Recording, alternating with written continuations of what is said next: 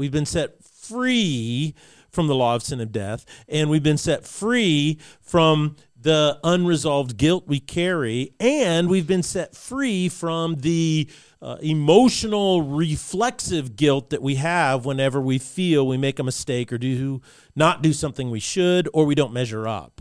And so we've been set free from all that. However, you have to learn how to stay in that freedom.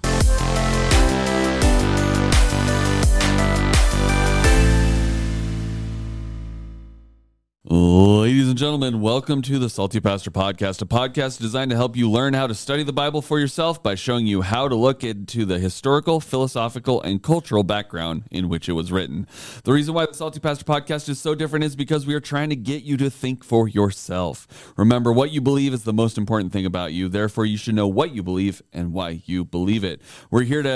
We're here for you, and we hope that this podcast helps you grow in your faith. My name is Jesse Maher. I'll be your host, but we cannot do this without the one, the only, the Salty Pastor himself, Dr. Douglas Peake. Greetings, everyone. It's good to be with you today for another exciting and it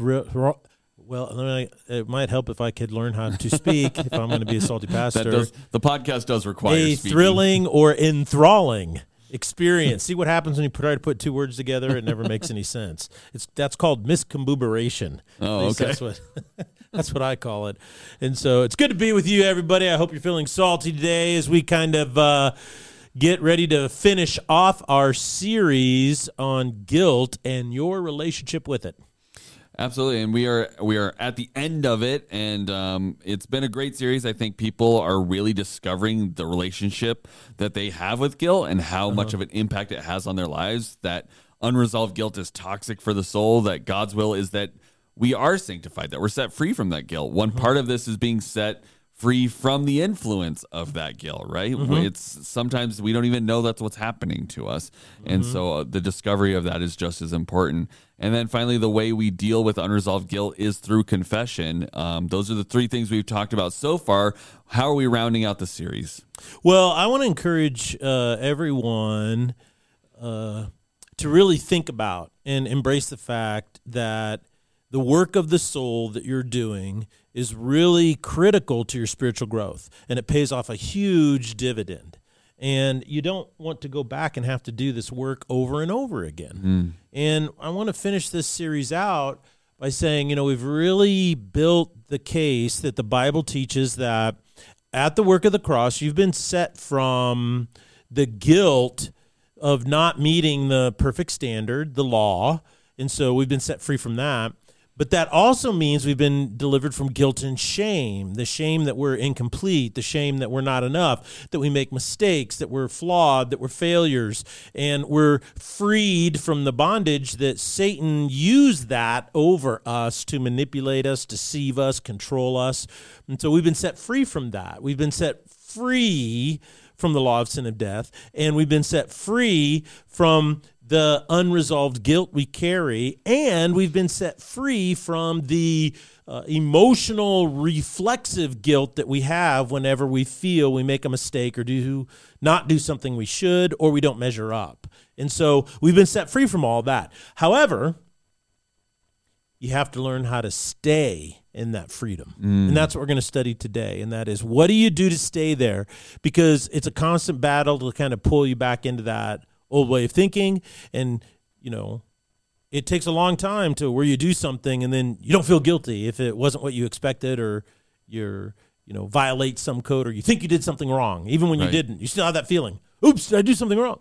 It takes a while to get that out of your system. Sometimes it never happens, but I think it's important that as you do that soul work that's paying off huge dividends of freedom in your life, you've also got to realize, okay, how does the world try to get me to go backwards instead of forwards? And so we're going to study Galatians chapter 5, where Paul addresses this issue. And he addresses it practically, and he addresses it doctrinally, and he addresses it spiritually. So there's three levels of things that are going on here, and I want you to catch them all. Okay. And so let me read it real quick. I'm not going to read the whole chapter. I think I'm just going to read about the first 14 or 15 verses, because that will help us get a working knowledge of what's going on here. And you have to remember that first and foremost, the book of Galatians was written because the Galatians were Gentiles in the city of Galatia, the region of Galatia, that had come to Christ on one of Paul's missionary journeys.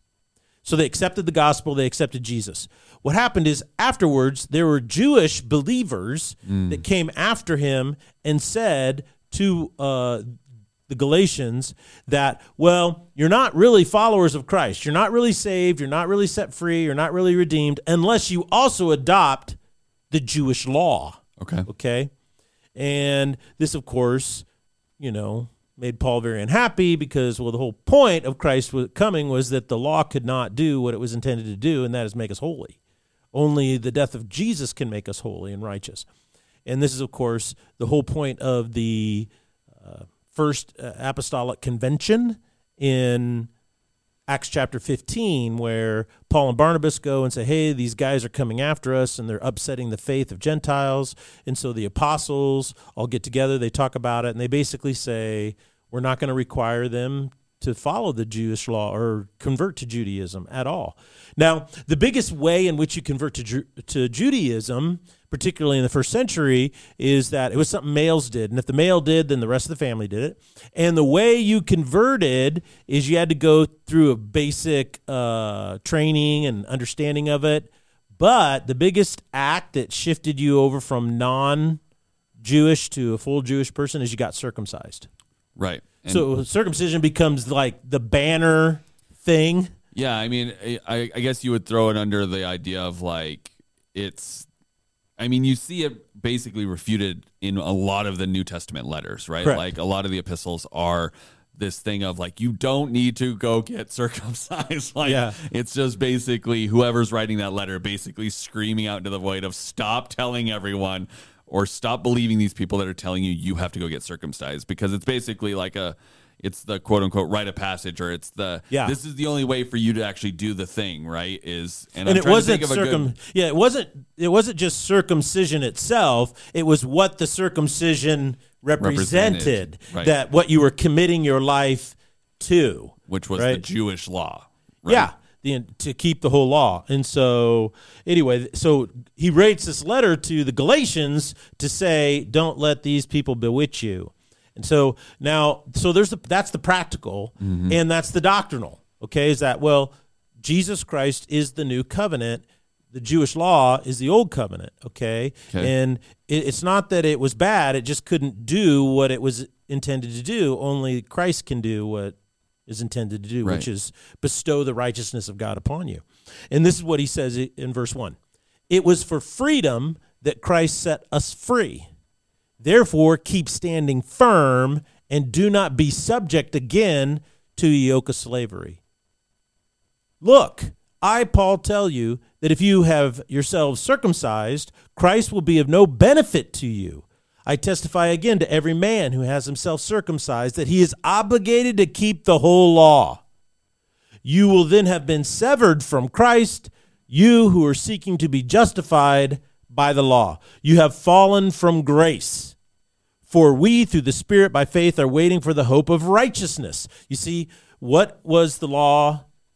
Therefore, to show us this is what righteousness is. Right. But nobody could ever keep it. Nobody ever could do it. It was basically a measuring stick to show you how far you didn't measure up, right? And so he says, we who are in the Spirit by faith are waiting for the hope of righteousness. So what the Jews were taught is you can't live up to it, so you have to do these sacrifices to pay the difference. And he says those things can't do it. Only Christ can do it because he was the perfect Lamb of God. And so he's saying we are now waiting for the hope of righteousness, which is what? That the righteousness of God would be bestowed upon us. And he goes, for in Christ Jesus, neither circumcision nor uncircumcision means anything, but faith working through love. You were running well. Who hindered you from obeying the truth? This persuasion did not come from him, Christ, who calls you. A little leaven leavens the whole lump of dough. I have confidence in you, in the Lord, that you will adopt no other view. But the one who is disturbing you will bear the punishment, whoever he is. But as for me, brothers and sisters, if I still preach circumcision, why am I still persecuted? Then the stumbling block of the cross has been eliminated. I wish that those who are troubling you would even emasculate themselves. So this is probably one of the saltiest things Paul's ever written. He says, I wish they would cut off their own genitals. Yes. Some people say, oh, the Bible is just, it's just these really nice, lovey, flowery statements. There's some strong things. Strong, salty things in the Bible. Verse 13, for you are called to freedom, brothers and sisters, only do not turn your freedom into an opportunity for the flesh. Serve one another through love. For the whole law is fulfilled in one word in the statement, you shall love your neighbor as yourself. But if you bite and devour one another, take care that you are not consumed by one another. Yeah, I think just having this context of, okay, he's basically speaking out against these people that are saying, you need to go and live under this old law. Like, you need to go back to the way things were, right? And it plays into, I assume you brought this up for a reason, which is it was these people saying, no, let's go back to the old way, or like, let's drag you back to the place that you used to be. Yeah. And we don't know necessarily their intentions of it, but it wasn't the way that, it wasn't what Jesus has called us to, right? He didn't say, I want you to keep doing what you used to do. And Paul basically points out, no, the whole reason he came was to set you free from having to do all that stuff. Like, right. So you choosing to go back to it is what I'm getting out of this. You choosing to go back out to that nullifies everything he did for you, and now you're going to be judged under that old law, and you can never live up. Yeah. You never will meet the standard correct of the old law. Yeah. But you're cutting yourself off from the redemption and the gift that he has offered you when you say, oh yeah, we're going to keep doing this thing. Yes. So when you see that where you've been set free in Jesus from condemnation, it really can change the way you perceive your guilt, I would say, as well, right? Because this is talking about laws and things that we don't necessarily think about on a daily basis, but our relationship with guilt is something that we may or may not think about on a daily basis, but definitely affects us on a daily basis. And us choosing to fall back into guilt is just like the Jewish people choosing to go back to the old ways, right? Yeah, let us go back to Egypt, where it's warm and secure. Remember the Israelites? They get set free from Pharaoh. They're out like, what, a couple of days? They're like, let's go back to slavery. Let's go back. I mean, the hours weren't great, but I mean, we had a house. Exactly. So talk to me. Let's walk me through the biblical principles of making sure that we don't regress into. All right, that's a good question. Kind of break it down step by step. And I think the first thing is that we have to realize, okay, the practical thing is he's saying don't get circumcised because it doesn't benefit you. But that's the practical, right? Then there's the doctrinal. He says, well, because you're doing something, regardless of what it is, in this case circumcision, but he's saying regardless of what it is, to try and obtain righteousness on your own. So you've met Christ. Now you're trying to get more righteousness on your own. Mm-hmm. And he says what this actually does is sever you from Christ. You're not getting more righteousness. All you're doing is you're severing yourself from the very thing that made you righteous. Right. And then on top of that, now we go to the spiritual level. He says what's really fascinating about this is that, you're saved by grace. Right, and we are waiting for the hope of righteousness, meaning it comes from Christ, and faith. Christ is going to bestow that on us.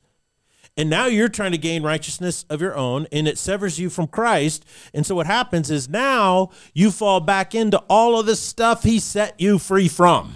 Right. And the main thing that he set you free from was condemnation. Right, and condemnation is synonymous with guilt and shame. It's not the exact same thing, but condemnation is the gap, okay? And I call it the gap. And what that means is if there's a standard, let's say it's my personal standard, and if I don't live up to my own expectations of myself, right, there's a gap between what I expect of myself and what I actually do. Well, that gap is where guilt lives. Okay. Now, sometimes there is an objective standard outside of me, like the Bible says it's wrong to murder somebody, okay, or it's wrong to cheat somebody. And so if I cheat somebody, guess what? I feel there's a gap between what is expected, the standard, and what I did. That gap is where guilt exists. The gap is called condemnation. It's just simply there's a gap between where you're at and the perfect standard. That's called condemnation. You're judged on your inability of that gap. So what happens is guilt exists in that gap. That's where it lives and it breathes and it's fueled and so forth. It festers and grows, so it's in the gap. So here are the biblical principles in order to not allow condemnation to hold you captive to guilt. Okay. And number one, he says this: Christ did the work on the cross that we might be free. Paul specific references the law. That's a term he uses. He says Christ didn't do what he did, so we switch from one oppression to the other. So he's just saying you're now obligated to hold the whole law if you do this. Right. When I was growing up, there was a rock band called The Who. I don't know if you know who The Who is. I'm aware of them, You know The Who? Okay. And they have a song that was really popular. It's about, it's called We Don't Get Fooled Again. And it's kind of this guy who sings about, being a part of a new revolution. And it's really interesting. The end of the chorus goes this way, and then he ends the song with these lyrics. He goes, "I'll tip my hat to the new Constitution, take a bow for the new revolution, smile and grin at the change all around, pick up my guitar and play just like yesterday. Then I'll get on my knees and pray we don't get fooled again." We don't get fooled again. No. And then he finishes the song. He goes, "Yeah, meet the new boss. Same as the old boss." And the whole point is, he goes, I was into this revolution, and then I realize it's just exactly as the old one. Right. It's all about power and control. So he's saying, look, don't get fooled again and just trade one boss for a different boss. Right. It is for freedom that Christ set us free. We have to say that is the point, is to be free, not to be more burdened, more oppressed, more restricted, but to be free. Right. And that's the goal. And so what's interesting is it's like not switching to a new religion. It's like moving from communism, to America with freedom. So I have to address the way I deal with guilt now and ask myself, am I resolving it or carrying it, or am I trying to take care of it myself with my own intrinsic habits of how I dealt with it in the past? Is that what I'm doing? Or am I trying to actually live in freedom because Christ has set me free from that? Now, if I try to do it myself, guess what? The new boss is the same as the old boss. So I may know Christ, but I'm severed from the very thing that's desired to heal me because I, in the kingdom of God, am trying to do it myself instead of allowing the righteousness of Christ to do it through me. Well, I want to get a bit philosophical here for a second, but I mean, if you become a follower of Christ, but you feel just as guilty as you did before you became a follower, yes, then do you really understand salvation? I guess it's not even philosophical. It's more just like an understanding of the thing you're signed up for, right? Like you said, I believe this. I want him to be my Lord and Savior. I understand what he did for me, but then you kind of signed the contract and didn't really read all of the parts saying you don't have to feel this way anymore. I set you free from that. You don't have to go back to that. Yeah. You're not reaping you're not living life to the fullest based under this new life you have been born into, right?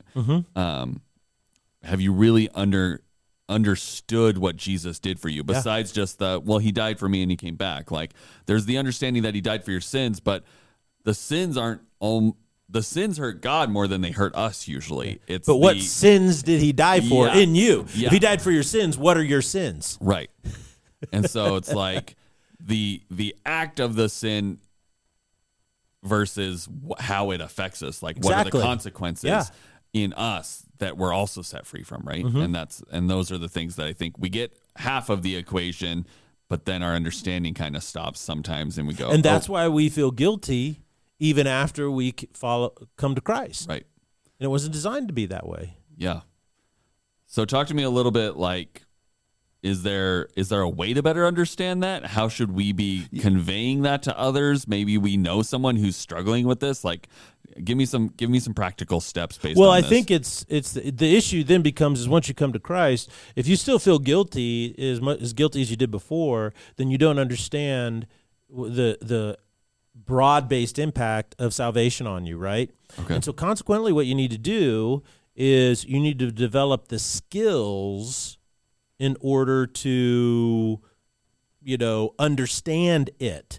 And I think this is what's really important is that once you understand what Christ actually did in you, salvation, the sins in you that he has redeemed. Now, some people are moralists when they look at God and they go, oh, so here's the standard, and gosh, I stole a cookie when I was a kid, and, I lied about that guy, and I was mean to that person, I broke those traffic laws, and so forth, or I didn't step up and do what I should have done. I didn't clean my room as good as I could have, and I didn't follow through on that job like I should have. And so God he's going to forgive me for all those sins.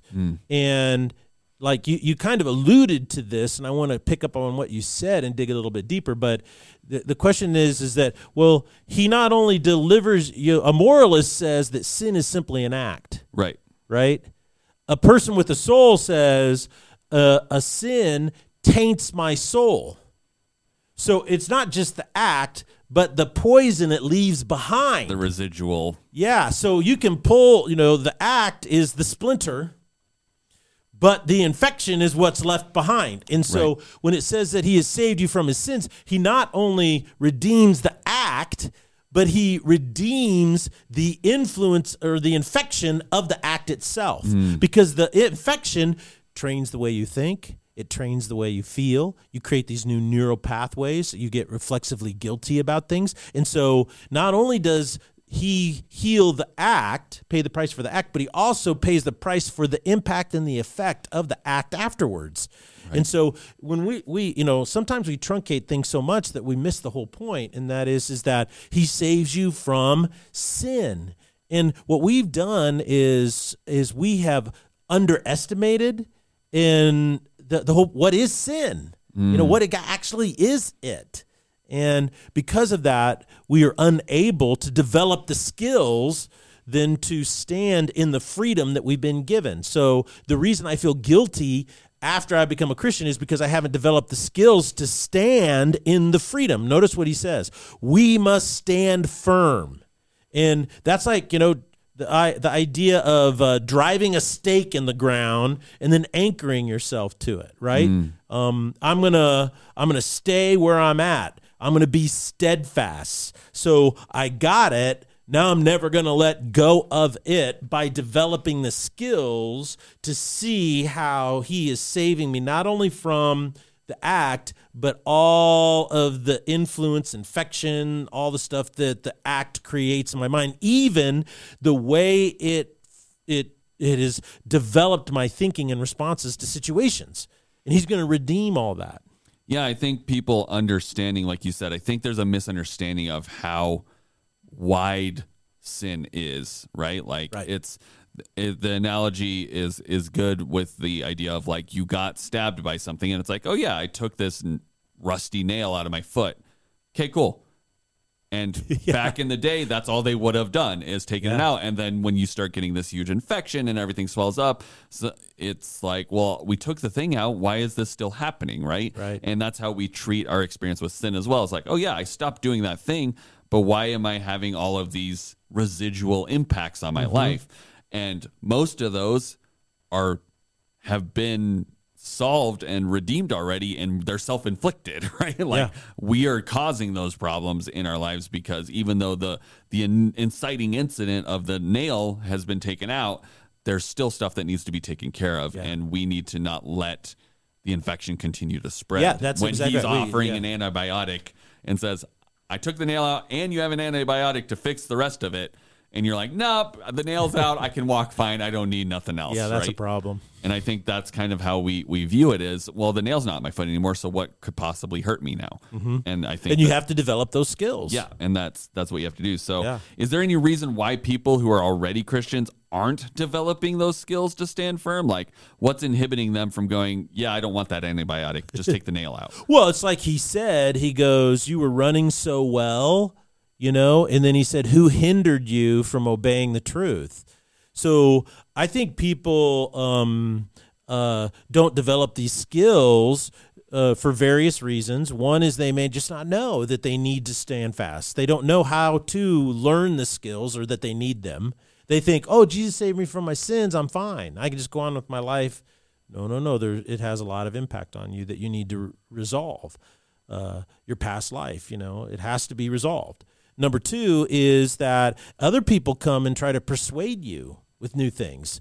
And if in this case in particular, what people try to do is persuade you how to deal with guilt as a follower of Christ, right? Oh, this is how you deal with it, And some of the suggestions I think are good. Some people say, well, you just need to worship more. If you have an experience in worship, that'll do it. But actually, that's just not true. It's good to worship, but that's not the point of it. There's specific skills on how to stay steadfast. But the other thing people will try to persuade you in this case who are false. They could, like you said earlier, we don't know their motivations. Maybe they thought they were doing a good thing, right? We don't know, but it doesn't matter what their motivation was. It doesn't matter what their intent was. The end result was very bad. Yeah. And so people will try to persuade you on how to deal with your guilt. And the result is you're going to be hindered from running well. You'll be hindered from obeying the truth. And in this case, what is the truth you will be hindered from obeying? Being sanctified.